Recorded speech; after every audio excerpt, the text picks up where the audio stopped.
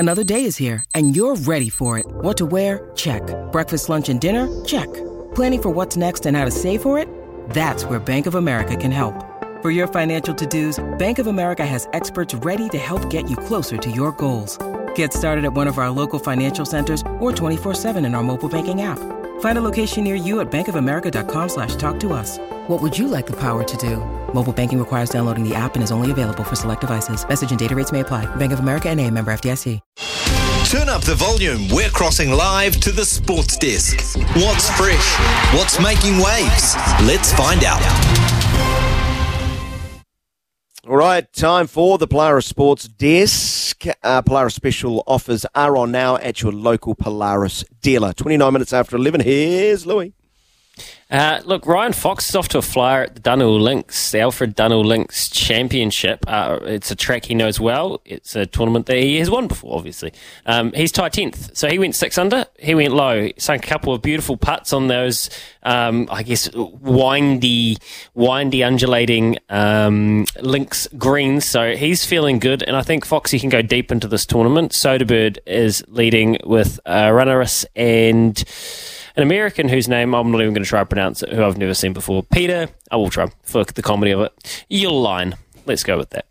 That's what's happening on the DP World Tour. Back here in the Australian NBL, the Breakers went down last night in a very close game to the Brisbane Bullets. 89-84 in the end, but the Breakers really were in it right up until the death. And on the shot clock, 1 second to go, the Bullets pulled up a heave and banked it in from an impossible angle, and Casey and Miles were both on the floor, and it kind of just took the wind out of it and put them within away from 2 scores. So the Breakers couldn't quite get it done in the end. I tell you what, though, they have got a new import, Parker Jackson Cartwright.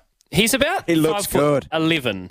He is tiny. He is so fast. I've just checked. They reckon he weighs 75 kgs. He's 5'10.5". He is like so fast, and he looks like he's got the goods on offense, but he was getting hunted on defense a little bit. And last one, this will be of interest to everybody.